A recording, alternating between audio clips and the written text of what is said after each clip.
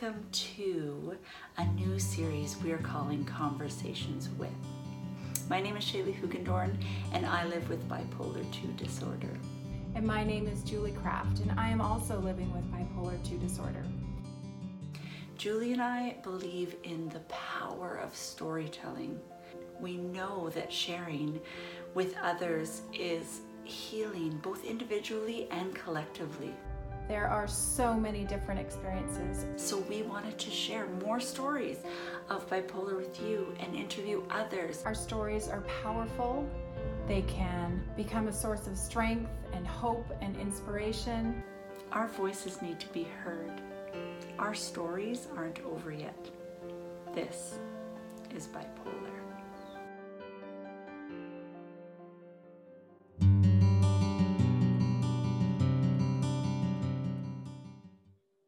Hi everyone. I am so excited. Welcome to This is Bipolar Conversation Series. I am Shaylee Hugendorn. I am half of This is Bipolar. Julie isn't here today. We will miss her greatly. I live with bipolar 2 disorder. And we are here to tell stories. And I'm so excited to have Maria as our very first guest to tell her story. Julie and I both know how powerful and freeing it was to share with all of you. And so we want other people to feel the same way. And so Maria got a hold of us a couple months ago and sent us a short clip about her story. And we just fell in love with her. So I'm so excited for you to meet Maria. I'm going to get Maria to tell you a little bit about herself because I am terrible at introductions. I almost forget names every time. So that's one of the strategies that I use for my anxiety is I ask my guests to introduce themselves. So Maria. Oh. Hi, my name is Maria Fernandez. I am 27 years old, creeping up on the big 3-0. I am a Zumba instructor, specifically Zumba Gold. So I teach for the senior community, which is really fun. And I also provide respite care for my little sister. And I also am an Inland Theater League judge. So I get to go to different theatrical productions of our local community theaters, and I get to judge them, which I'm pretty excited about. I knew zero of those things. That's awesome. I love that so much. Thank you. It's a fun mix. I want to come to your Zumba class. I can guarantee you, though, that the people are probably better than me. Hey, you know what? It's all about having fun. That's the great part about it. You know, we just do a little wiggle here and there, and you got it. Love it. I'm usually the one that's backwards, but I still have fun. So whatever. Yes, whatever is fun. Awesome. Well, thank you so much for being here. I am just in awe that people want to come and talk to us and just know that you're safe here and that we just want to hold space for your story. And so I just really want to thank you. And I know Julie thanks you for being here. So I guess we'll just jump into it. I would just love to hear, when did you start noticing that maybe something was different or something that was wrong? Sure. So I think for me, I actually I started having symptoms when I was quite young, around 7 years old. There was a school performance decline that started. I was your very typical bubbly, outgoing, type A personality, front of the class, raising your hands, you know, really trying to do her absolute best with everything and loving that pursuit. And that was the first noticeable thing that my parents picked up on. Over time, that progressed to an increase in emotionality, just being very sensitive, being overwhelmed easily. And then one day, my family and I were on a vacation, and we went to Lake Tahoe, which is this beautiful mountain, quaint resort known for skiing in California. And it was the first snowfall that I was ever going to see. And I was so excited because, you know, this is stuff that you see in movies as a kid, and it's just so magical. And my first night there, I wake up in the middle of the night and experience my first panic attack. And I thought I was dying. I physically remember like not being able to breathe, in the sense where when you try to breathe, your breath almost feels heavy and scratchy because the breath just can't really get out. And I kind of fumbled my way down the stairs, went into my parents' bedroom, got my mom, and for the rest of the night, my mom cradled me, and I just sobbed until it passed. And I actually said, once the panic attack was done, I looked at my mom and I said, "Mom, something's wrong with me." And that was the first time where I was like, oh no, what's happening? Yeah, that was the first time. Wow, I'm so sorry. Yeah, one of the things that I just find so heartbreaking, but also fascinating about your story is just how young things started. So where did you go from there? Yes, so depression basically seeped in at that point. I spent the rest of that, what was supposed to be such a nice vacation, actually inside watching my siblings play in the snow, crying. I could not stop crying. And that progressed to eventually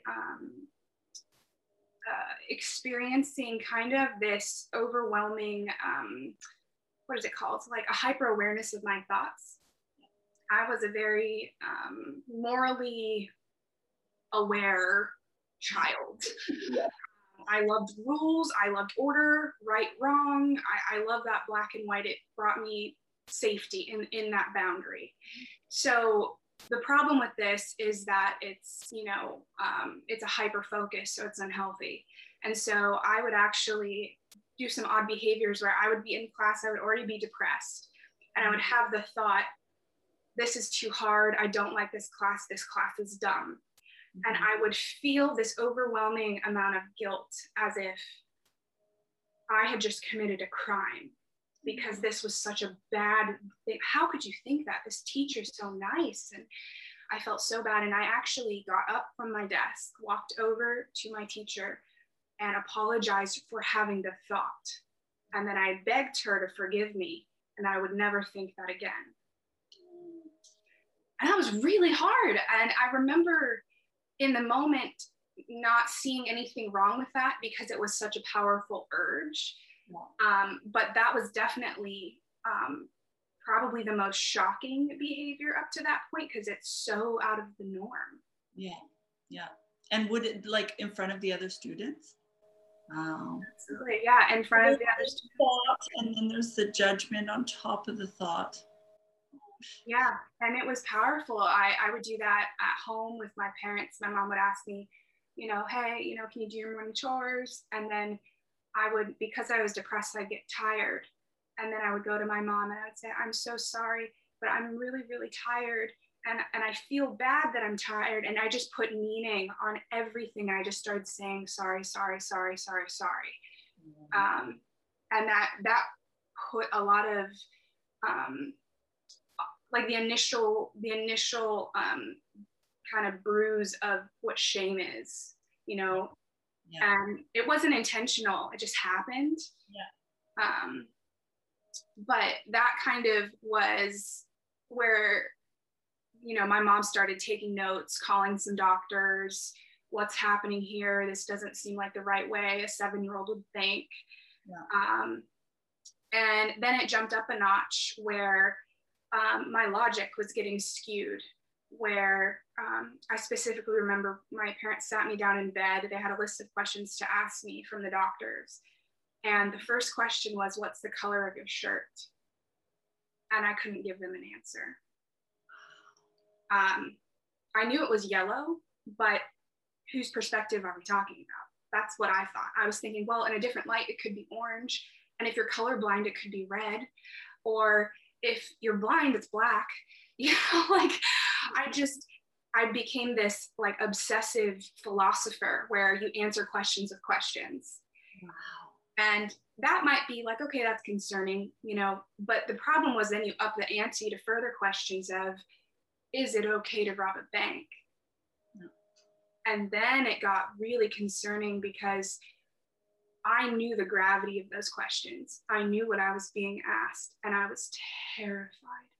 I was terrified that I was being asked, and I was terrified that I couldn't figure out how to respond except with question marks. Right. But that depression, that immense amount of constant just crying, being overwhelmed, all of those things bubbled into going to therapy at 8 years old for the first time. How beautiful that your parents were like in tune at that time, or trying to get you help. That's, yeah, I cannot relate to young Maria, but the overthinking and the wanting the right answer and the paralyzing you because you're not sure what the answer is. Wow. And then how did the therapy go? Well, the therapy was, I was so eager to want to get help. I constantly would say, I just want to be a good girl.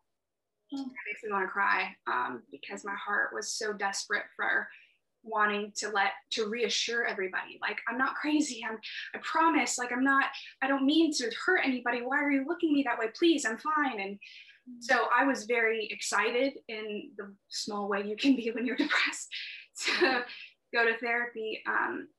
However, unfortunately, by the time that came, this probably was over 6 to 8 months period. By the end of that time frame, my kind of obsessive thoughts started turning into self-harm thoughts, and started turning into suicidal and homicidal thoughts. And they came at lightning speed. I pretty much couldn't even think because they were just in. And so it was clear that I was in a very scary place. And I was so scared that I pretty much didn't let anyone touch me except my mom. I never picked up any utensils, pencils, forks, anything sharp, because I was so terrified that I was having these thoughts. I wanted nothing to associate with harm. Right. So it was pretty much a guarantee to everyone else that I was going to be hospitalized. But I didn't know that. So when I got in there, my therapist asked me, can you promise you won't harm yourself or others? Which in itself is kind of a traumatic question to a kid who doesn't know what's going on. The kid wants to hear nothing bad's going to happen. You're not going to do anything because you're a good kid. But that's not what I was getting. People are questioning me. Right. And so my logic, I remember thinking at that time, if I have the thought that I am hungry, I go to eat. So if I have the thought, I don't want to be here, does that mean I'm going to do it? And I remember 8-year-old me thinking that and fighting with that. Like, that logic doesn't seem to transfer like that. Like, it can't transfer like that. And so I answered honestly, and I said, I don't know. And because I couldn't give that set answer, off I went. Yeah. Wow. And that was in 2005. Yeah. Wow. The fact that you answered honestly, right, at that age. Wow. And so where exactly did you go? Was it in a hospital? What does that look like? Sure. So this was, forgive me, I don't know the terminology for it, but it's, the actual hospital where you stay for, I was on a 5150. Okay. So I was on that hold period of time. I went to actually, it was well-meaning and understanding that I was taken to the hospital, but I was actually taken to the worst hospital. Oh. So I was supposed to be put on a children's ward, but for whatever reason, they put me on a teen ward. And how teens deal with mental illness is so different. Can't even imagine. Yes. I have children, and right now they are teenagers, and thinking about them when they're 8 and thinking about the kinds of things they think and talk about as teenagers. Wow. And so, wow, that's a lot. Yeah. So I'm so curious if you're willing to talk about it. What do you remember what any of those days looked like, or what that was like? Sure. I remember, so there were a lot of tests, blood tests, brain scans. My parents were doing everything they could to get me help. So I remember I felt like, you know, sometimes I remember I described myself as a machine being tested to put out into production. That's what I had described myself as a little girl. But I remember also it as much as a time that it was supposed to be focusing on me and getting me to be in a more stable and safe place. I was severely traumatized by my environment, and I was mostly focusing on everybody else. I was that ward was actually nicknamed the AWOL ward because everyone was pretty much either violent, aggressive. There was every 5 minutes, there were cops there. There was sirens, there was straitjackets, there was what we called the booty shot, like a tranquilizer. I mean, screaming all night long. It was horrifying. And I was the youngest girl there. And the teens thought it was kind of funny. So they would come up and tell me their stories about abuse and prostitution and gangs and poverty and all these horrific things. And then we sat down in this group, and this nurse was mad because these teenagers weren't listening. And they were just, as any teenager, most teenagers are reckless. So if you add in hardship, of course they're going to be frustrated. So she was addressing them, but she forgot that there was a kid in the group. And she told everybody in the group, if you don't fix yourself, you are going to end up on the streets, homeless and addicted to drugs. Oh. And so to me, that was someone telling me the trajectory of my life if I couldn't fix myself. And that is how I left my first hospitalization. So you've internalized this scary, scary future. Yeah. And I made a very point to draw the line where I actually was separating and almost stigmatizing people with mental illness because I didn't want that future for me. And so I just said, I'm not like them. There's no way I'm like them. I can't be like them. And these people became my friends. They were all beautiful people. I call them superheroes because they're the most humble people that every day are heroic and no one knows about,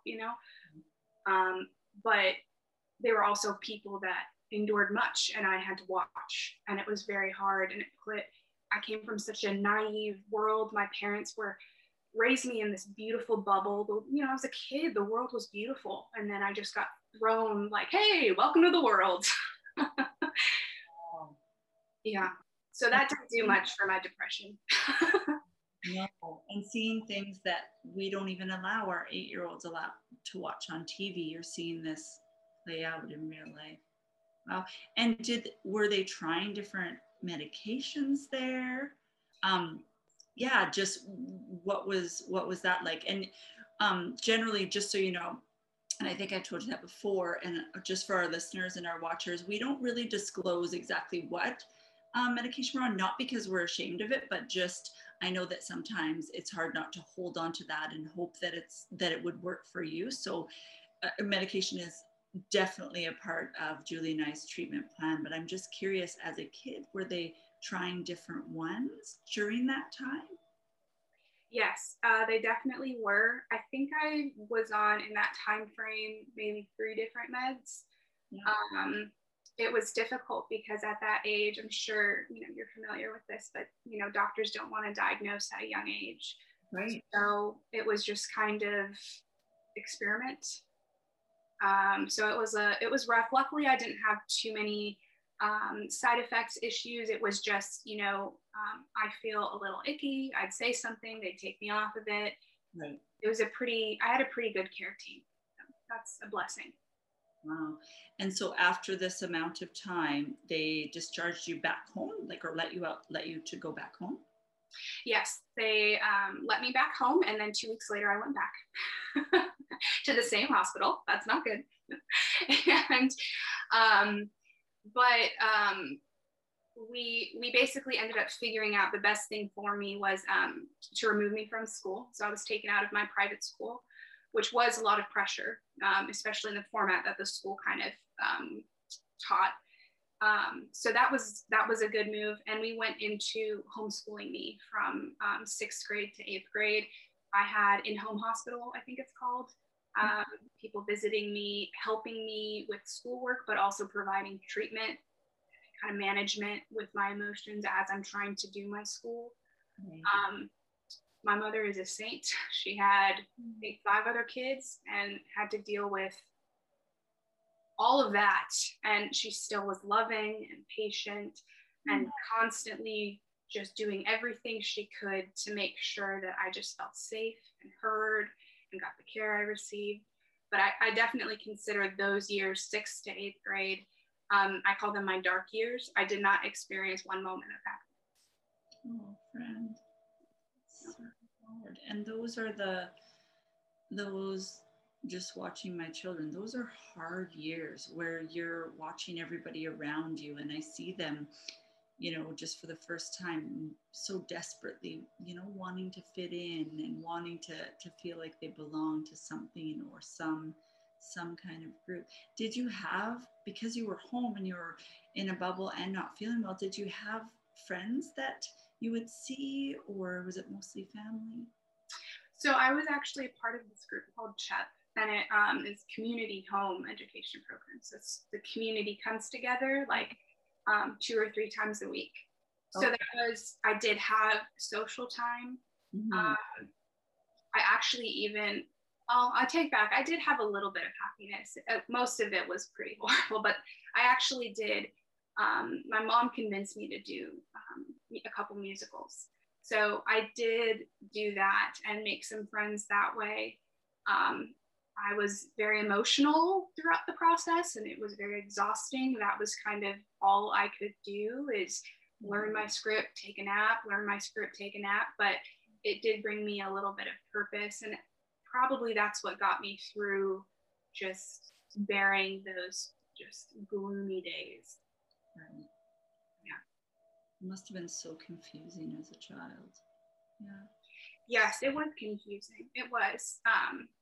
It was definitely a weird, because when you're, at 7, 8, 9 years old, that's when your identity starts to form. Who am I? What do I like? What do I believe in? That slow separation from your parents and to form who you are. And being, having these experiences that I was having, my identity started to form to what we later called in therapy as sick girl, the sick girl. That was me. That was who I am. This is my life. These are only people that are sick are the only people that can be my friends, because they're the only people that understand. I'm not going to go anywhere because that's what the nurse said. So my identity was pretty compounded and really distorted in that way, which, like you said, made it very hard and confusing. But thank God that I had those musicals, because they definitely gave me a little glimpse of, well, there could be something else for you too. Oh, yeah. Wow. Yeah. So you've done homeschool up to grade 8. Then what happened? Then I got introduced to my friend hypomania. And suddenly all the happiness I didn't experience just like sparkled and just blew up in my face, and everything was wonderful and magical. And I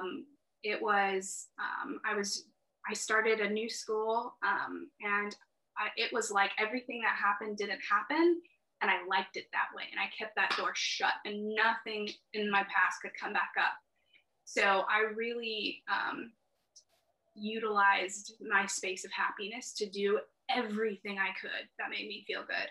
Yeah. So I had a new crush every single week. I am telling you, it was a constant thing. God bless my best friend Tatiana, who had to hear me talk about boys on the regular every second of every day. She has so much patience. I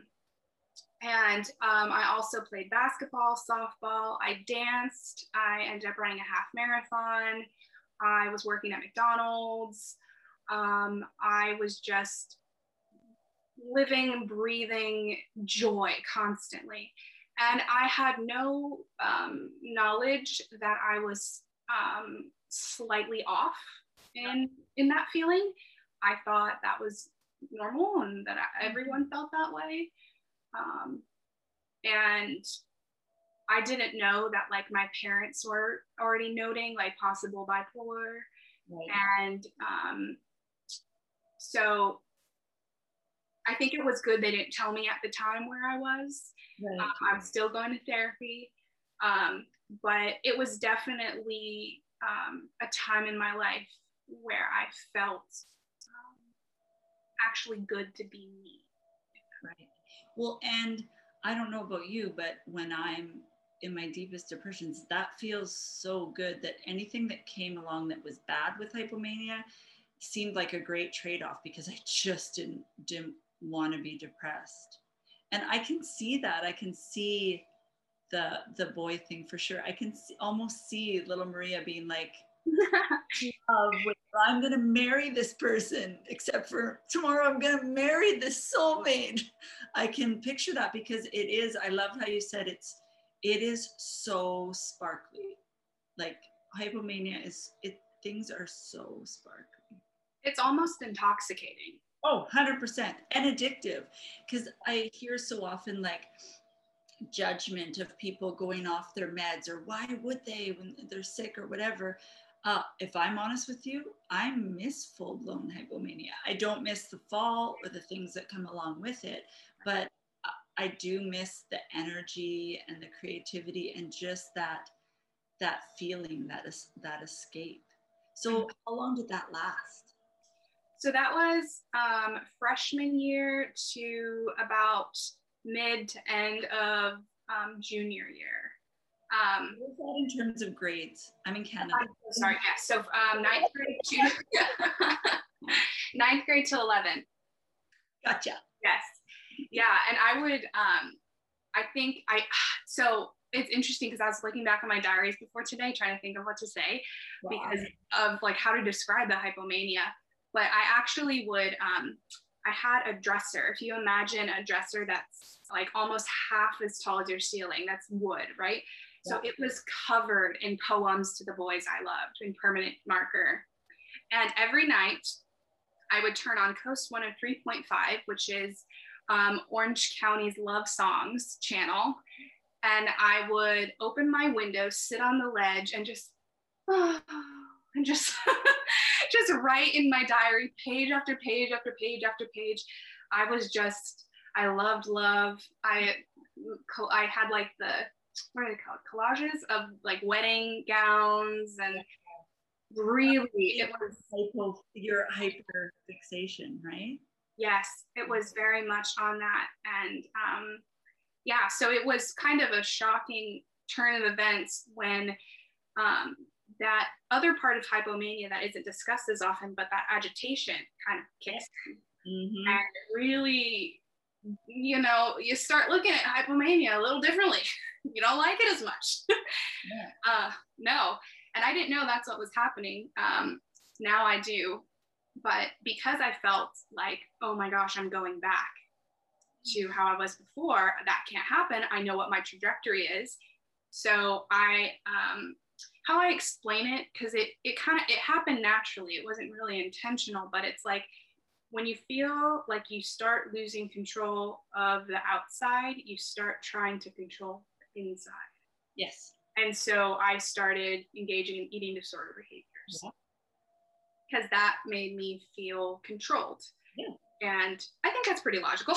And it's uncommon because I know that I was misdiagnosed so much because I only had the eating disorder when I was depressed, and then I couldn't even, and kept track and all these things.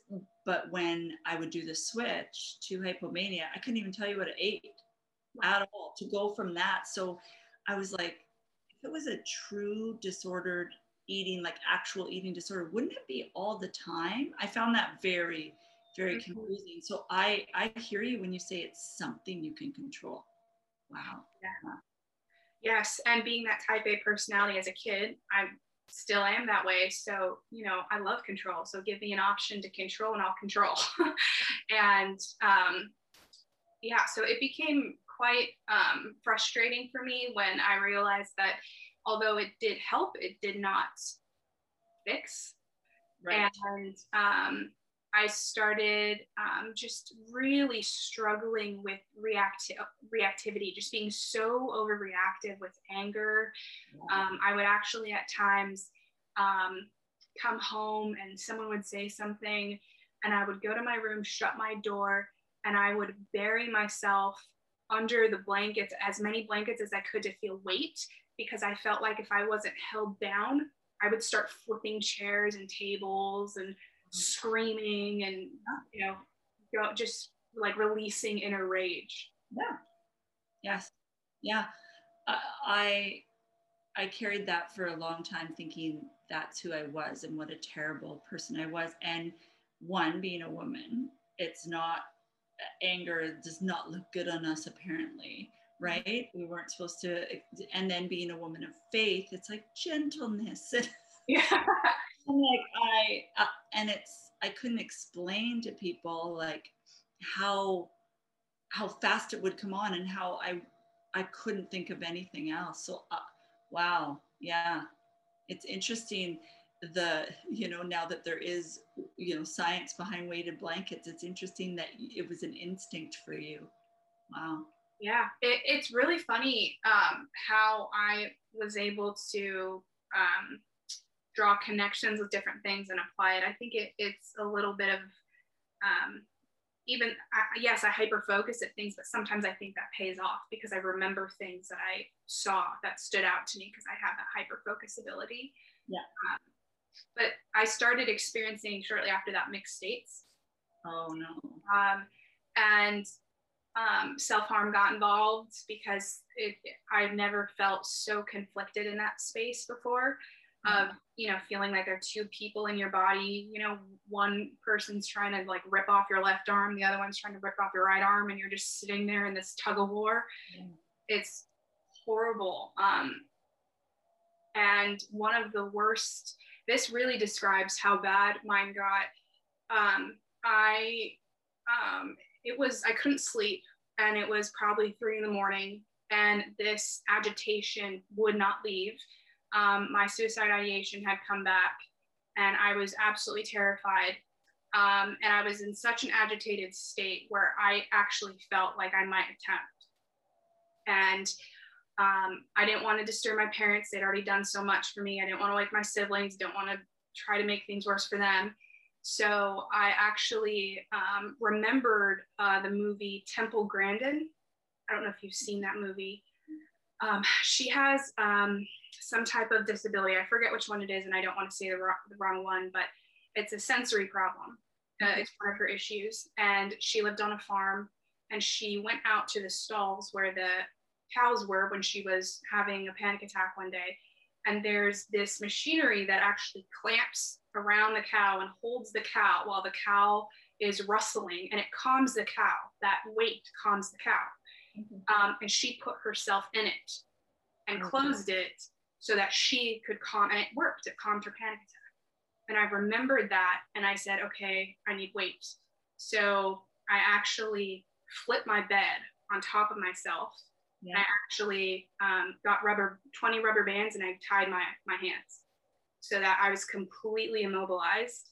And I stayed that way crying for probably 20 minutes.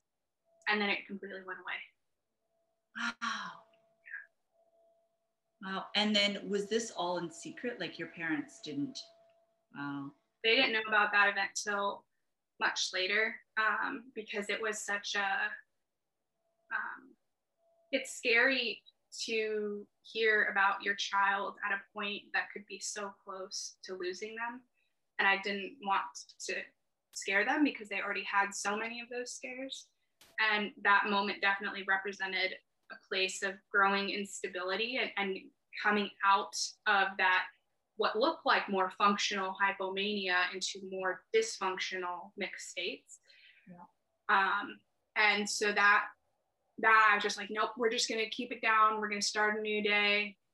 And that is kind of the entryway into college was eating disorders, self-harm, suicide ideation, and severe mixed states. Typically it was on a 2-week basis. So I would start 2 weeks of 1 month and I would be that girl I once was as a kid before everything hit, the A student, loving life, you know, things were normal, balanced. And then the next 2 weeks would go full-blown chaos. And that's what I was just living in for that first couple years of college. Just ping pong, ping pong, ping pong.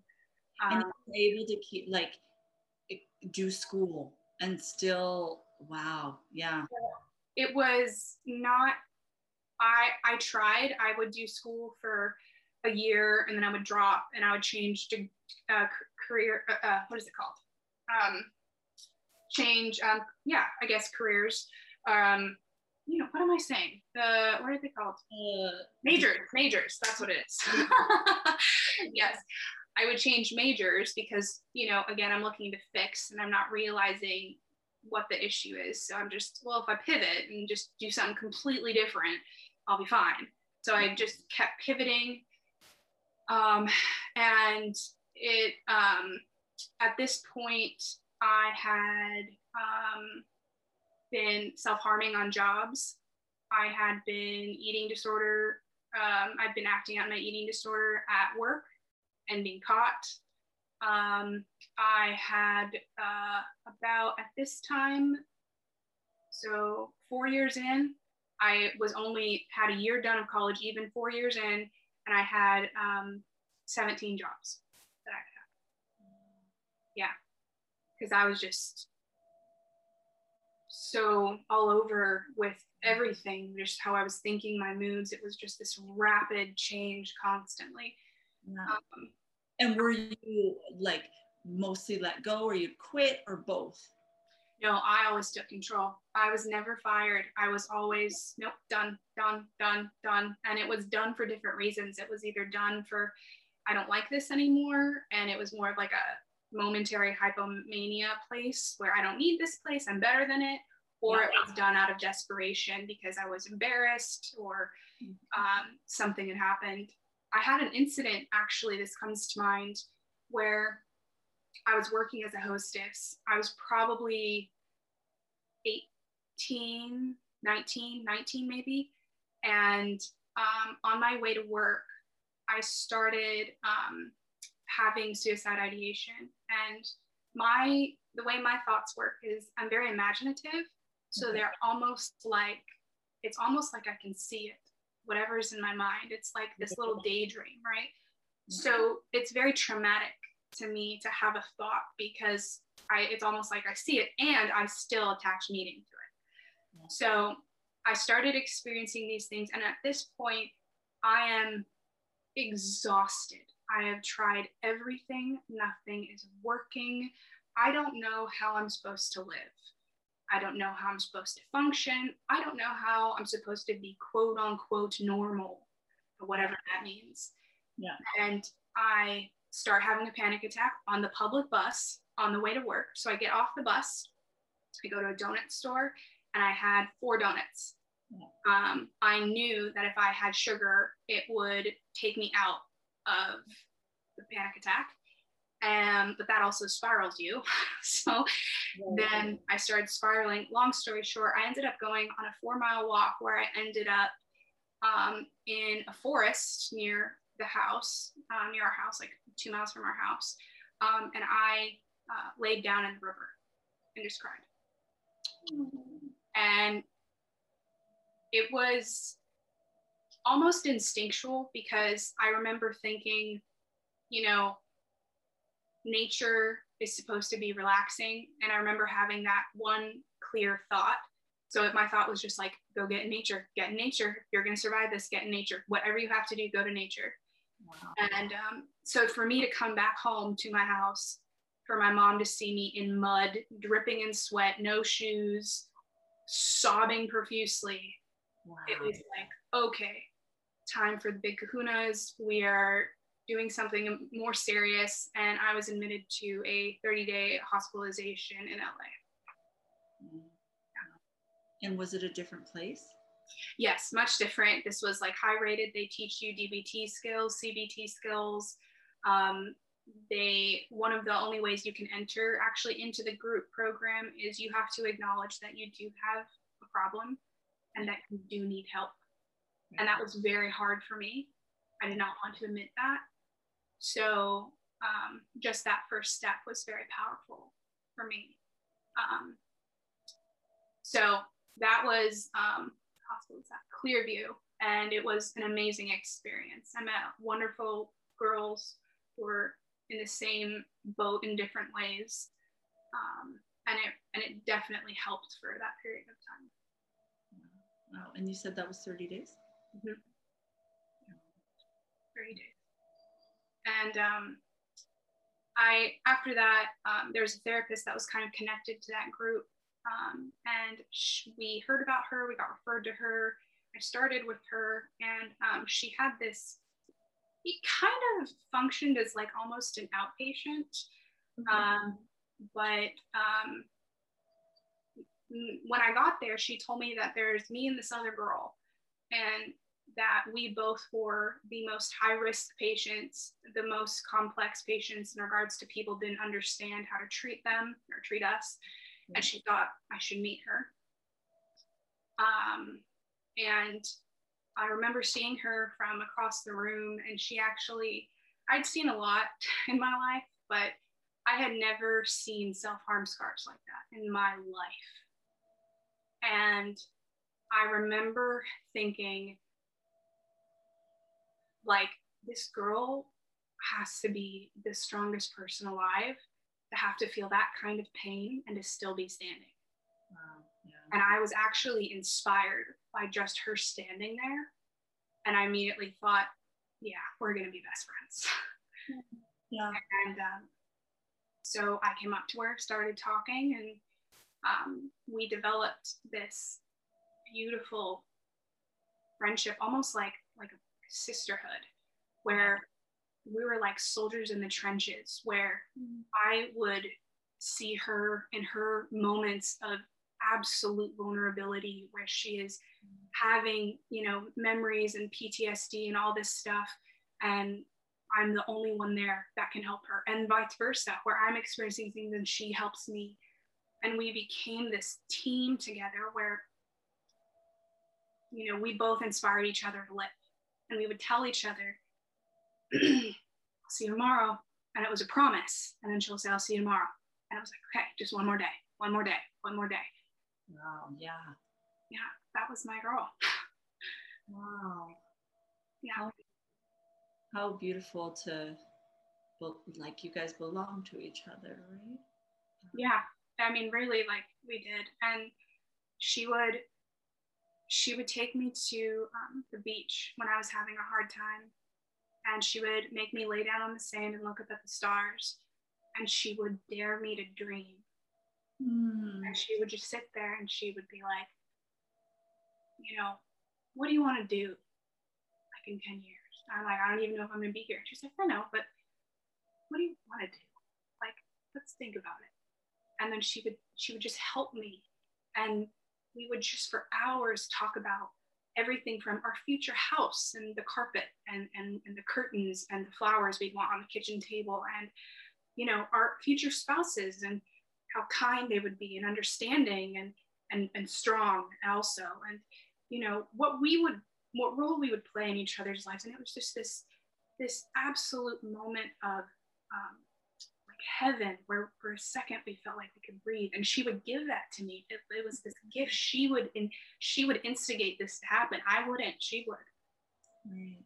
It was absolute, like, so beautiful. And she was like just this beautiful. She was just a beautiful human. She had every reason to hate the world. Every reason to hate the world.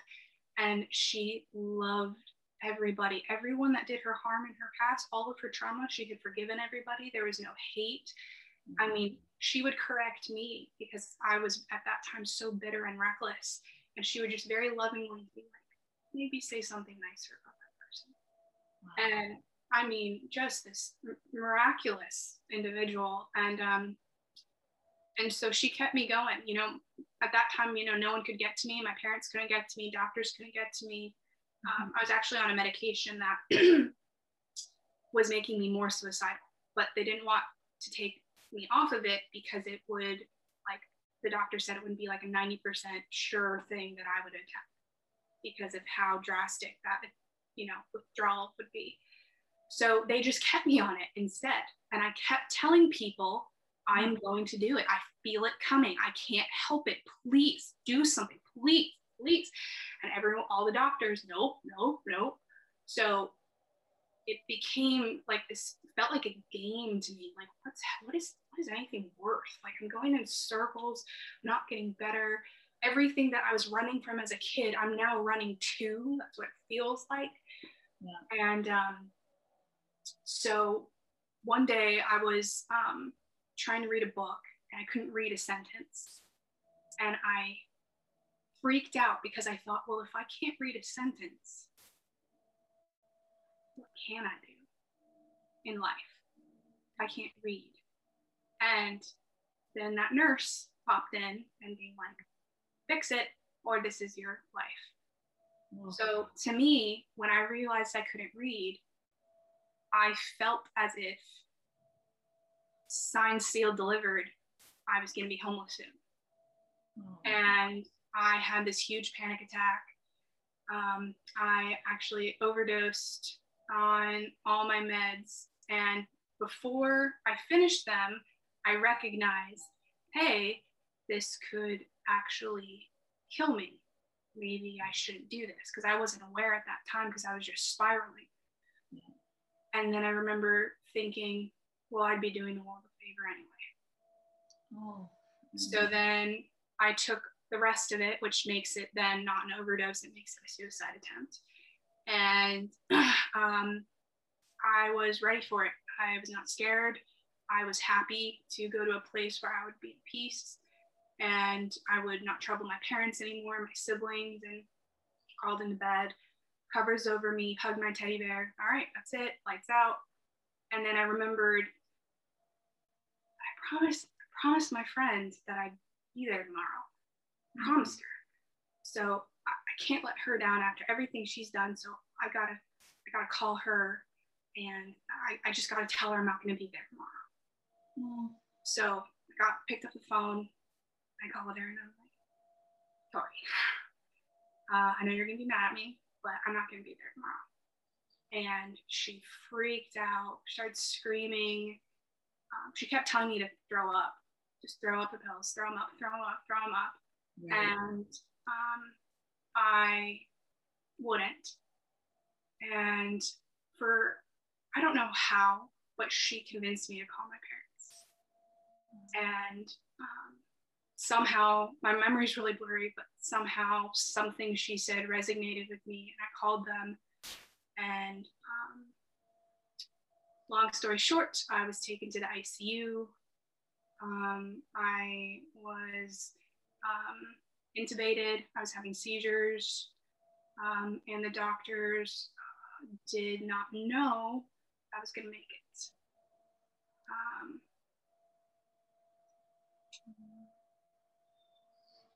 Tori was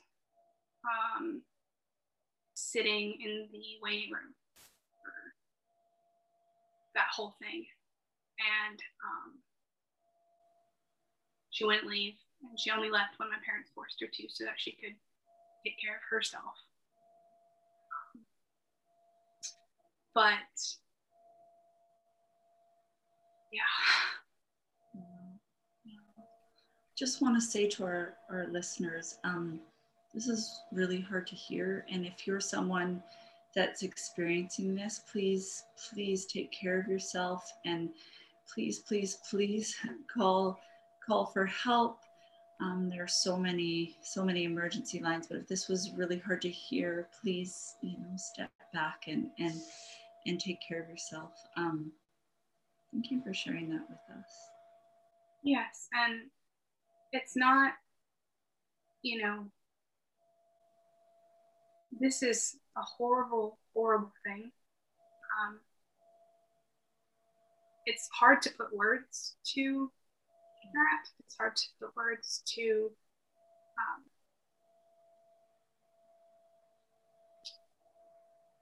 to wake up,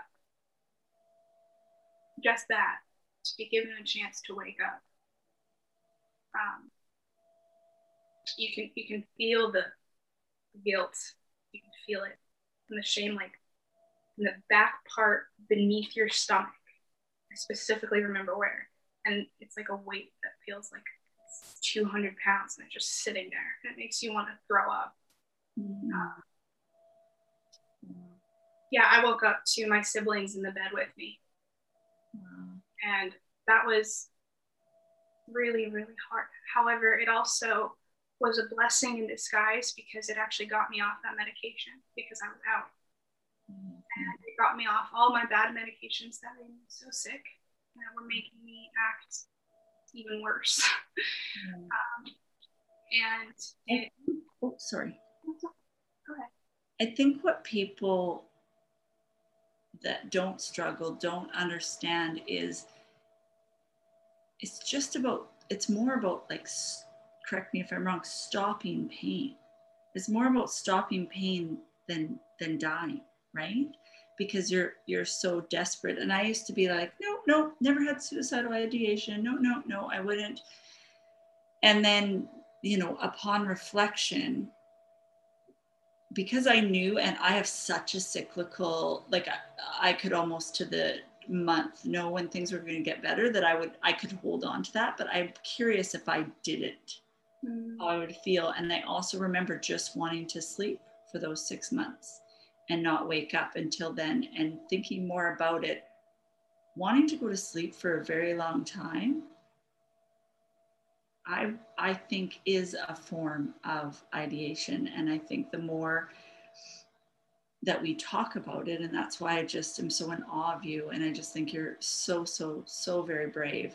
I think that, we need to talk about things. We have a stereotype, right? Or we have this what's on TV, or we have also, there's just really terrible narratives about people that attempt, or about people that, pass by suicide. I think that, like, judgment or anything like that just seems wild to me, that someone could think that. It seems like, where is the compassion, like for someone to feel, such little hope, and then we blame them, or have complicated feelings about it. And I just think that I just think you sharing is just really going to honestly save lives.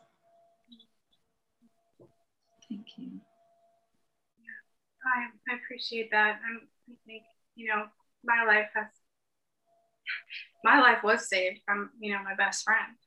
If I didn't talk to her, if I didn't have that pact with her, right, I wouldn't be here. There's a good chance of that. And and I was also going to touch the point too, that I think oftentimes when you're in a place where your thinking is so disorganized and you're in such distress, the overwhelming desire is peace, or calm, or to be grounded. And when you're in that place, the only thing that, for whatever reason, I think sometimes our mind goes to is, the extreme. Oh, well, we have to go there. When in actuality, what we learn through therapy, through our loved ones, through different avenues of treatment, is that there are management skills. There are things that you can do to help ease you out of that such intense emotion. Yeah. And when, you don't have those tools, that's why therapy is so important, why asking for help is so important, because oftentimes it's not that you actually want that. I didn't really want that. I was just tired. I was just so tired. And I just wanted to sit on a really fluffy couch and to just sleep and wake up and feel refreshed. That's really all I wanted, Yeah.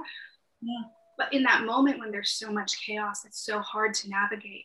And so that was something I learned from that is, when you're in that place, you have an emergency folder, you have steps and protocols that you follow to help you, because you can get through that. We can get through that. And that is the blessing of, the world we live in, and hopefully the treatment that hopefully is accessible to, some of us, if not a good amount of us. Yeah. So by no means do I want to glorify that at all. It was a horrible act on my part. However, I was also in a state where I couldn't think logically, and when I didn't have access to self, I didn't have access to Maria, So that plays a major role.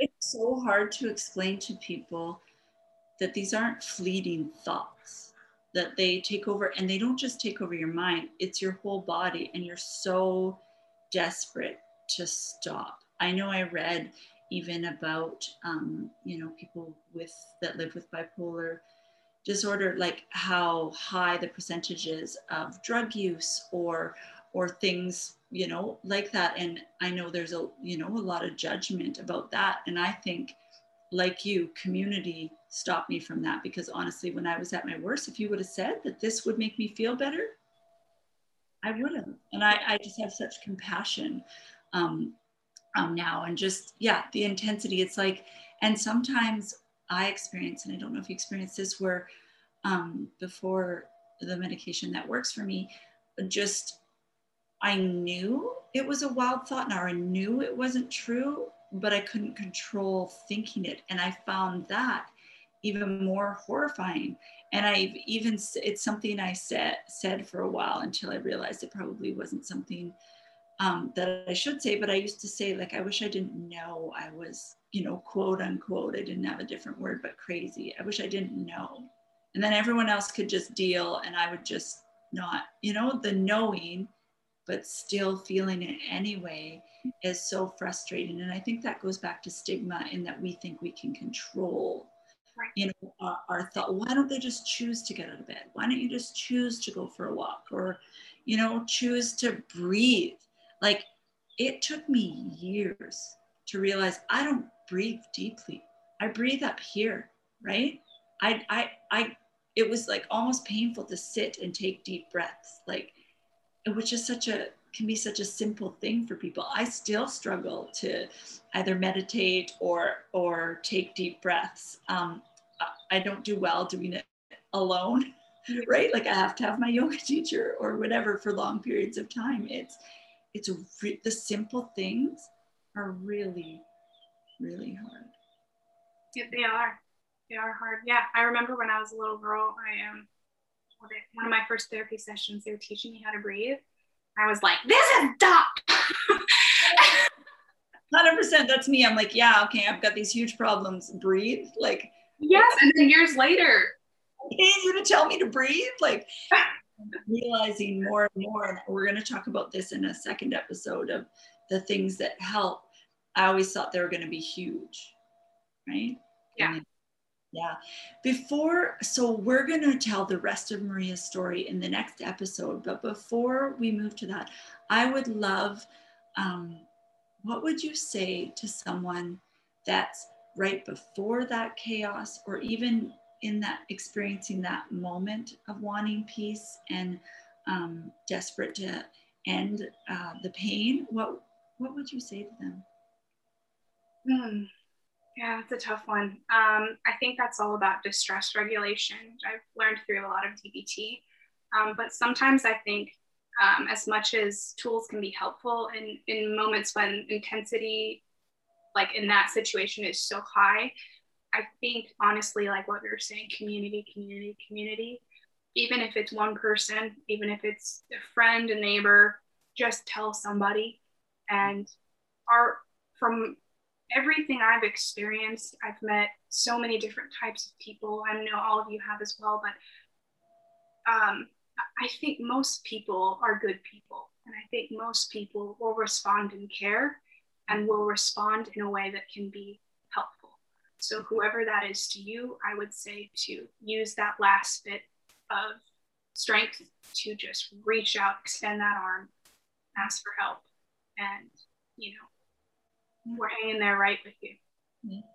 And keep asking. If it's you know what I mean? If it's the wrong person or someone that doesn't feel safe, just keep asking, because you're right. Like that's just so beautiful, that simple thing, like see you tomorrow. Like just, it's when it seems so overwhelming, like see you tomorrow, show up. Right. Yes, absolutely. Well, thank you for sharing so much of this. I can imagine that, this is really, really hard, but just know that this is such a gift to me and our community. And I'm really excited for everybody to hear the next episode and the next steps Maria took. And so I hope you join us with that. So yeah, this is Bipolar.